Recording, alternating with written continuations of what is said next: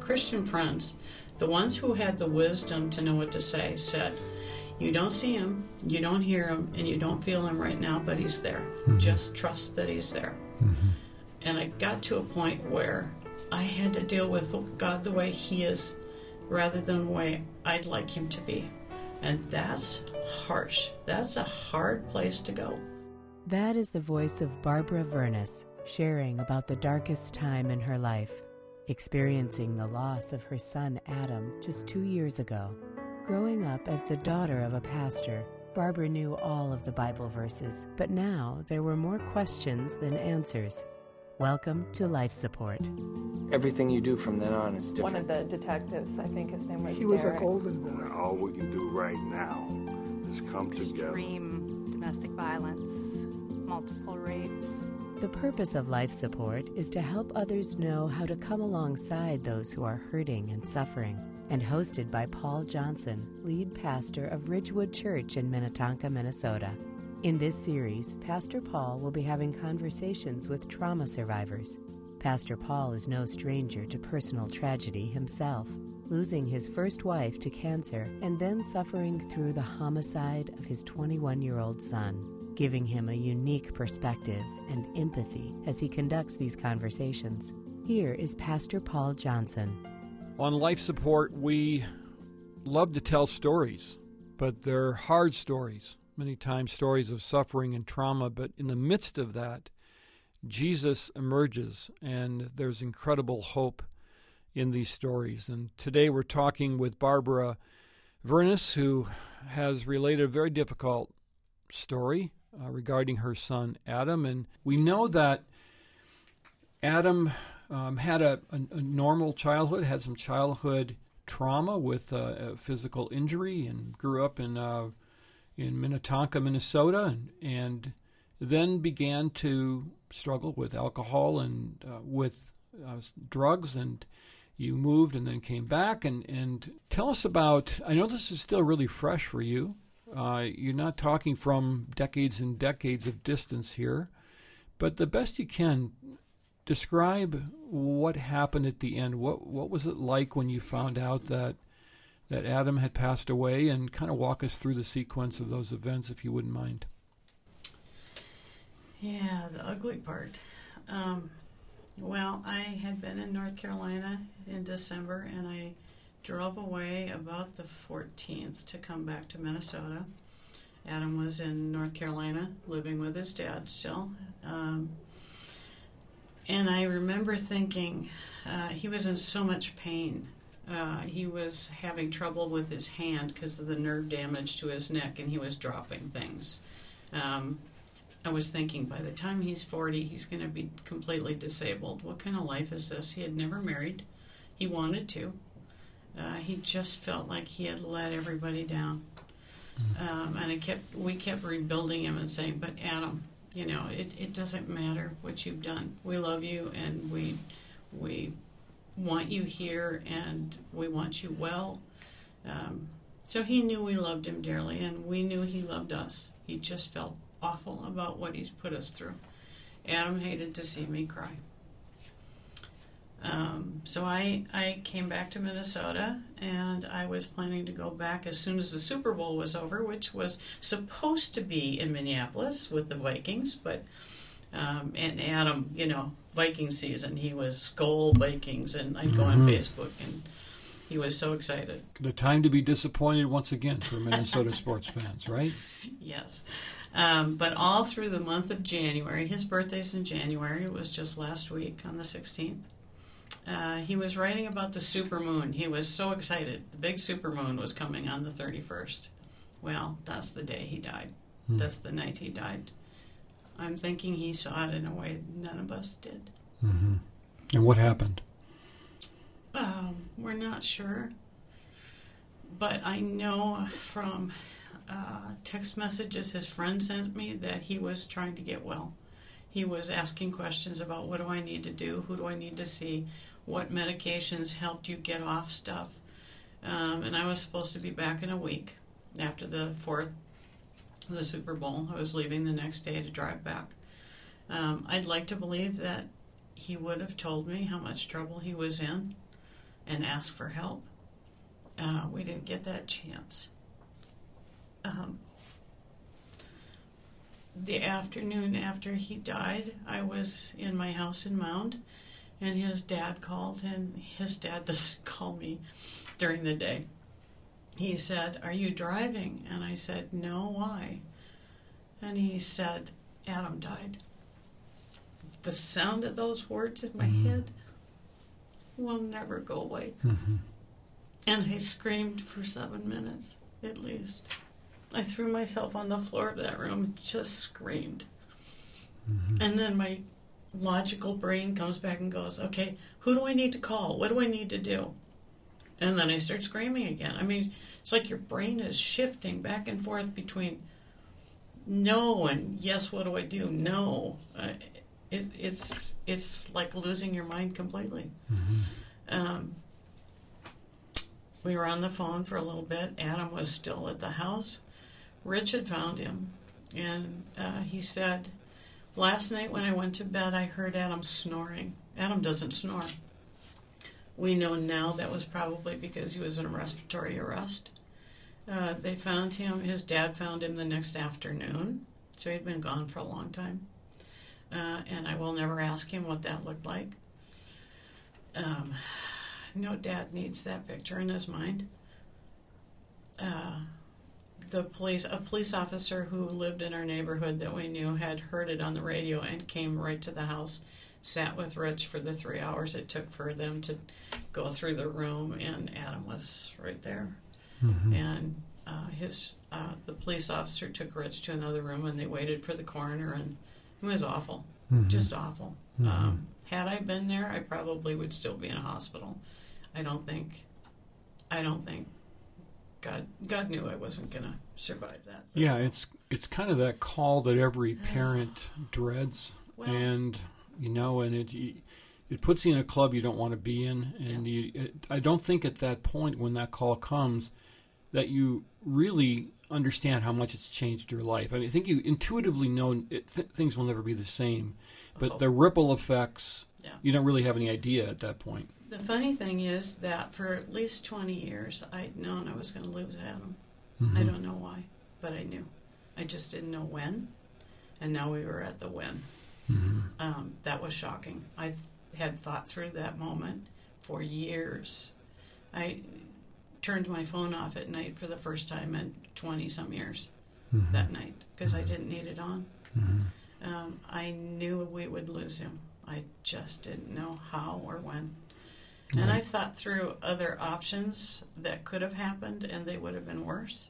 As bad as this is, the odd thing was there was a relief to it that was hard to explain because of the addiction and the worry and Adam was the center of our family. Like it or not, he was the center. He still is. His brother and sister were raised with an addict. They didn't ask for that. Yeah. And I think about them a lot and how Adam was the catalyst for who we are. Yeah. He still is. And then you had to go through the week of preparing and trying to figure out how you're going to get through the memorial services and all those kind of things. First, I had to go tell his sister. I called her husband and I said, "Adam is gone. Would you please go home and be with Ashley? I'm headed there now." And I got in the car.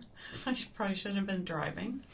I called a relative in California and talked to her first, and she screamed with me for a while. And I got in the car and I drove to Hopkins, which was 25 minutes away. And all the way down County Road 44 from Mound to Highway 7, every tree trunk, every power pole said, "Crash here.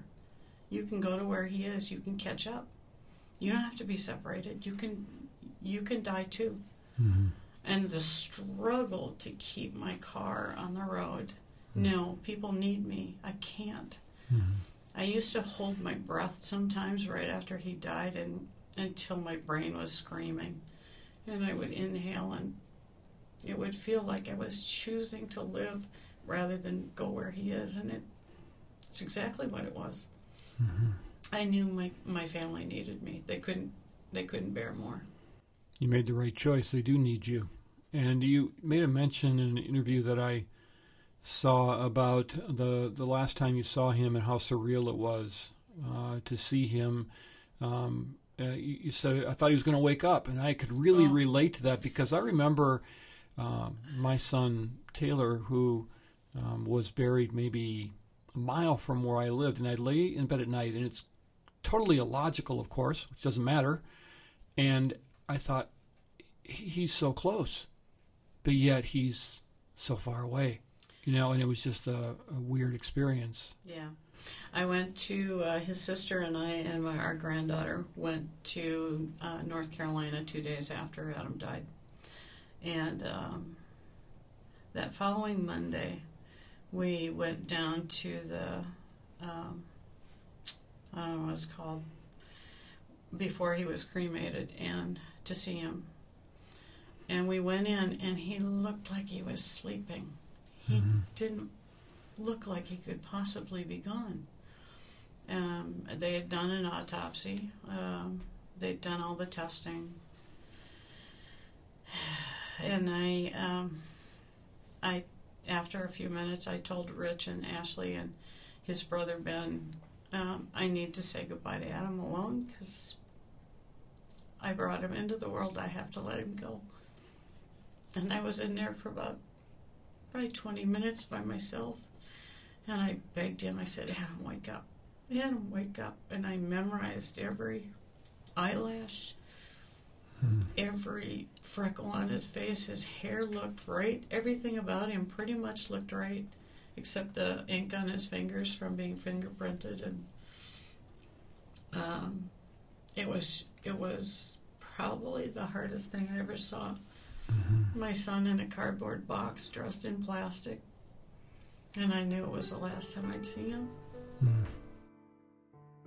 We'll return to this conversation in just a moment, but we want to remind you that you are listening to Life Support, a co-production of Ridgewood Church in Minnetonka, Minnesota, and Five Stone Media.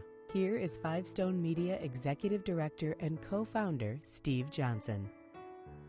Five Stone Media is an organization that uses story to bring hope and healing for those in need of change. We're videotaping these programs, and the video version of Life Support can be found on the Facebook page of Five Stone Media and also our website at fivestonemedia.com. And now let's return to the conversation of hope with Pastor Paul Johnson.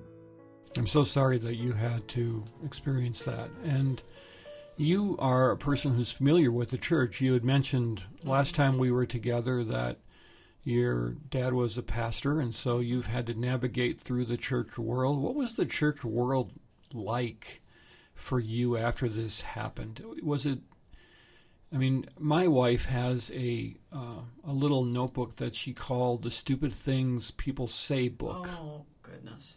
Did you experience some of that as well? Oh, my favorite? I don't even have to write it down. My favorite one was, I know what loss feels like. It's awful. I lost my dog last summer. Oh, gracious.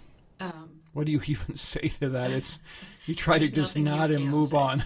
The odd thing is you get more gracious and less tolerant at the same time. I have no tolerance for small talk anymore. For Hollywood, a lot of what's going on in politics, I just don't care.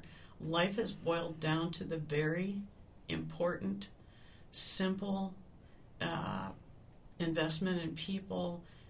There are people who walked into my life that I didn't expect would walk in, and there's people who walked away that I didn't expect would walk away.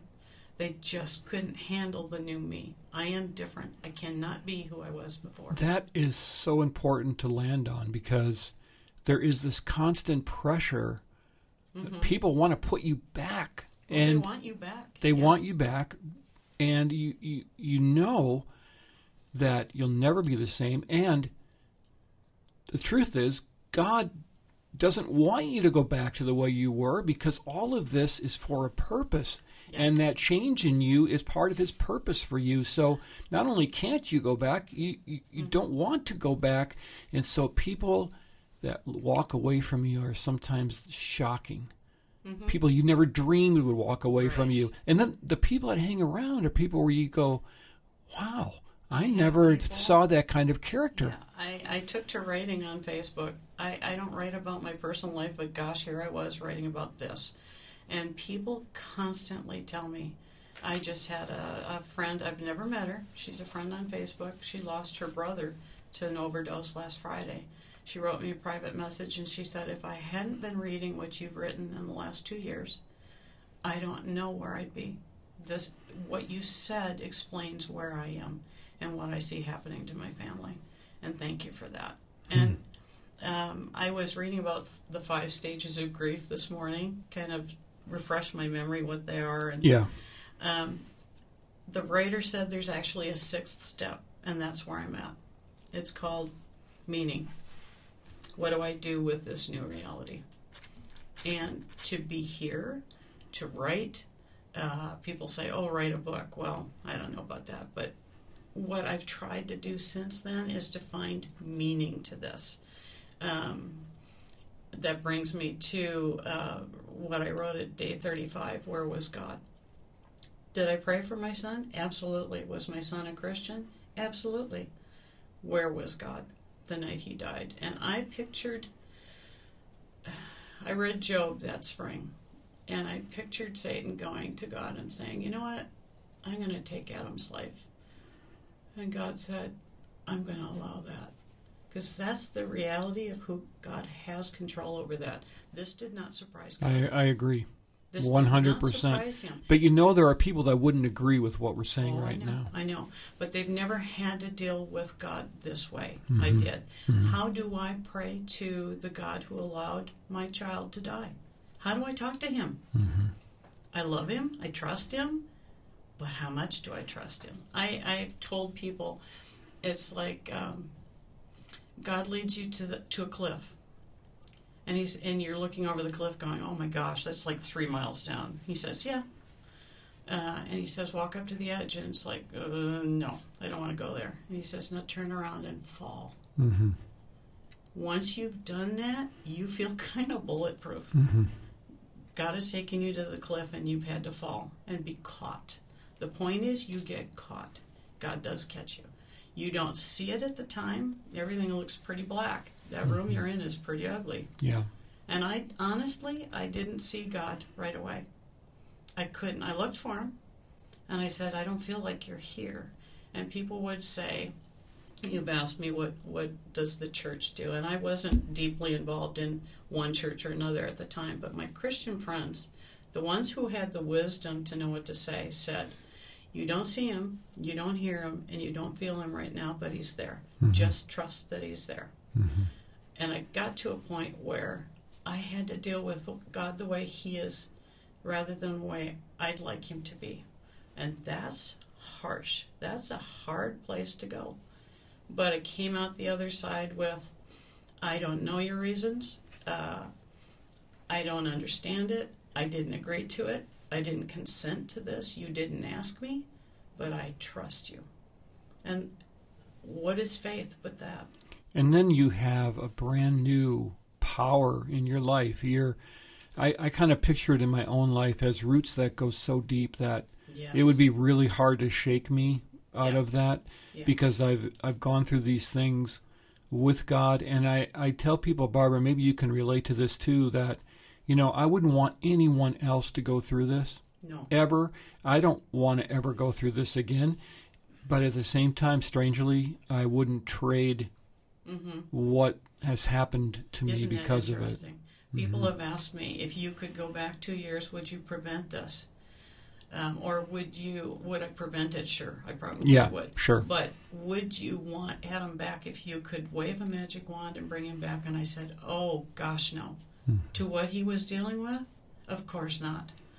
The relief for him and for us was kind of an unexpected, kind of weird little thing. And I would that would negate everything that I've learned in 2 years. I started therapy thinking, oh, well, I'll go see this therapist and check in and make sure I'm grieving appropriately. Et cetera, Right, et yeah, cetera. right. And it right. quickly became about a lot of things other than God and Adam. Mm-hmm. It opened up all the doors to all the dark little places that I just tucked things away that I just didn't deal with, I would be giving up all that process and all that growth. I can't say I would do that. Yeah. Well, that's a lot of wisdom that you've gained on your part. We all sit with people on Sunday that we don't know what they're going through. We probably wrongly assume that they're all have great lives and there's nothing going on underneath that, especially out here in this kind of wealthy western metro that we live in the Twin Cities. Mm-hmm. What would you say to people in church about how to watch for people that might be struggling, how to receive them, what to say to someone that you know, or what not to say to someone that you know may be struggling? For the most part, I can't really say that there's much they can say. It's more coming alongside. I started to notice it wasn't the words people use so much, and like I said, you get more gracious. You kind of, people are trying. Yeah, they are trying. They don't say the right things, but they're trying. So you cut them some grace. Yep. Sometimes it was that I watched this process of people would kind of come in from the side and walk with you. It was a dark place where you're walking, and they would be willing to walk with you silently. They didn't have anything to say. They couldn't fix it, but they were there. That meant more than anything. And then they would move off because they have lives, and someone else would come in and walk along for a while. And I watched this for months. It was amazing. Yeah. Unfortunately, and a lot of people won't want to hear this, but my Christian friends weren't often very helpful. Mm-hmm. They would quote me a Bible verse or, well, it's God's will or whatever. And I said, oh, that's supposed to make me feel better? Really? God didn't ask my permission for this. I don't like it. But it's a clean way for them to see it, though. Oh, it makes them feel like they did something. Right. And again, they're not bad. It's just not helpful. No. And that's what we're trying to do. Right. And I 100% agree with you that it's the presence of them, of people in your life, that is what you desire, just not the people who silently were there. Yes. And I still walk a line wondering that this person's in my life. If I really tell them what it's like and what I'm going through, I just fear they're going to just walk away. They can't. Some of this is so dark, and so terrible. It's pretty ugly, and I've talked about that. And you have to have a strong believer that's willing to stick it out, and they are out there. And as much as we've talked about the church people that aren't helpful, there are some of you who are amazingly wise and courageous, and you're sticking by your friends, and for that I admire you, because sometimes life is messy and you can't tie it in a bow. Yeah. For sure. I have one friend, and I've never actually met her. Her name's Deb. And she, anytime I write anything or put up a picture, she's right there. And she remembers that Adam's favorite colors when he was 5 were purple and green. And she does a string of purple and green hearts. And sometimes she doesn't say a word. She just sends the hearts. She remembers. She's there. She's always there. And she knows that that's all that really matters to you. Right. And, honestly, there were non-Christian friends who actually did a better job. And that bothers me. We need to do a better job. Yeah. We need to know more about this, and that's what I hope to do with Adam's death and what I've been through. You already are, and that's one of the reasons we're here. And I just want to thank you so much for being so vulnerable and sharing your story with us. God bless you, and He will use your story for His glory. There's no doubt about that, Barb. Thank you. Thank you. We've talked a lot about Christ and suffering and how God is there even when you can't see Him. One of my favorite passages in Scripture is Psalm 34:19. Many are the afflictions of the righteous, but the Lord delivers him out of them all. So I just want to encourage you today that you don't have to be afraid. God is with you. You may not feel Him. You may not see Him. You may not understand how He could possibly do what He's doing, but He is there with you. And you can trust that, and you can lean into that, and you can enjoy Him even in your darkest hour. So Life Support is here to tell these kinds of stories. I hope you were touched today. I hope that you were helped. I hope now you have a better idea of how you can help your friend and how you can reach out for help. And we're so thankful for our partners at Faith Radio for giving us the opportunity to tell these stories. Thank you to Barb, and we'll see you next time on Life Support. For a video version of this program, log on to the Five Stone Media Facebook page or fivestonemedia.com. This program is a co-production of Five Stone Media and Ridgewood Church in Minnetonka, Minnesota. Five Stone Media is hosting several upcoming life support conferences, providing practical tools and resources for church leaders and staff, and featuring survivors, therapists, and pastors. If you are interested, please reach out to us on our website at www.fivestonemedia.com.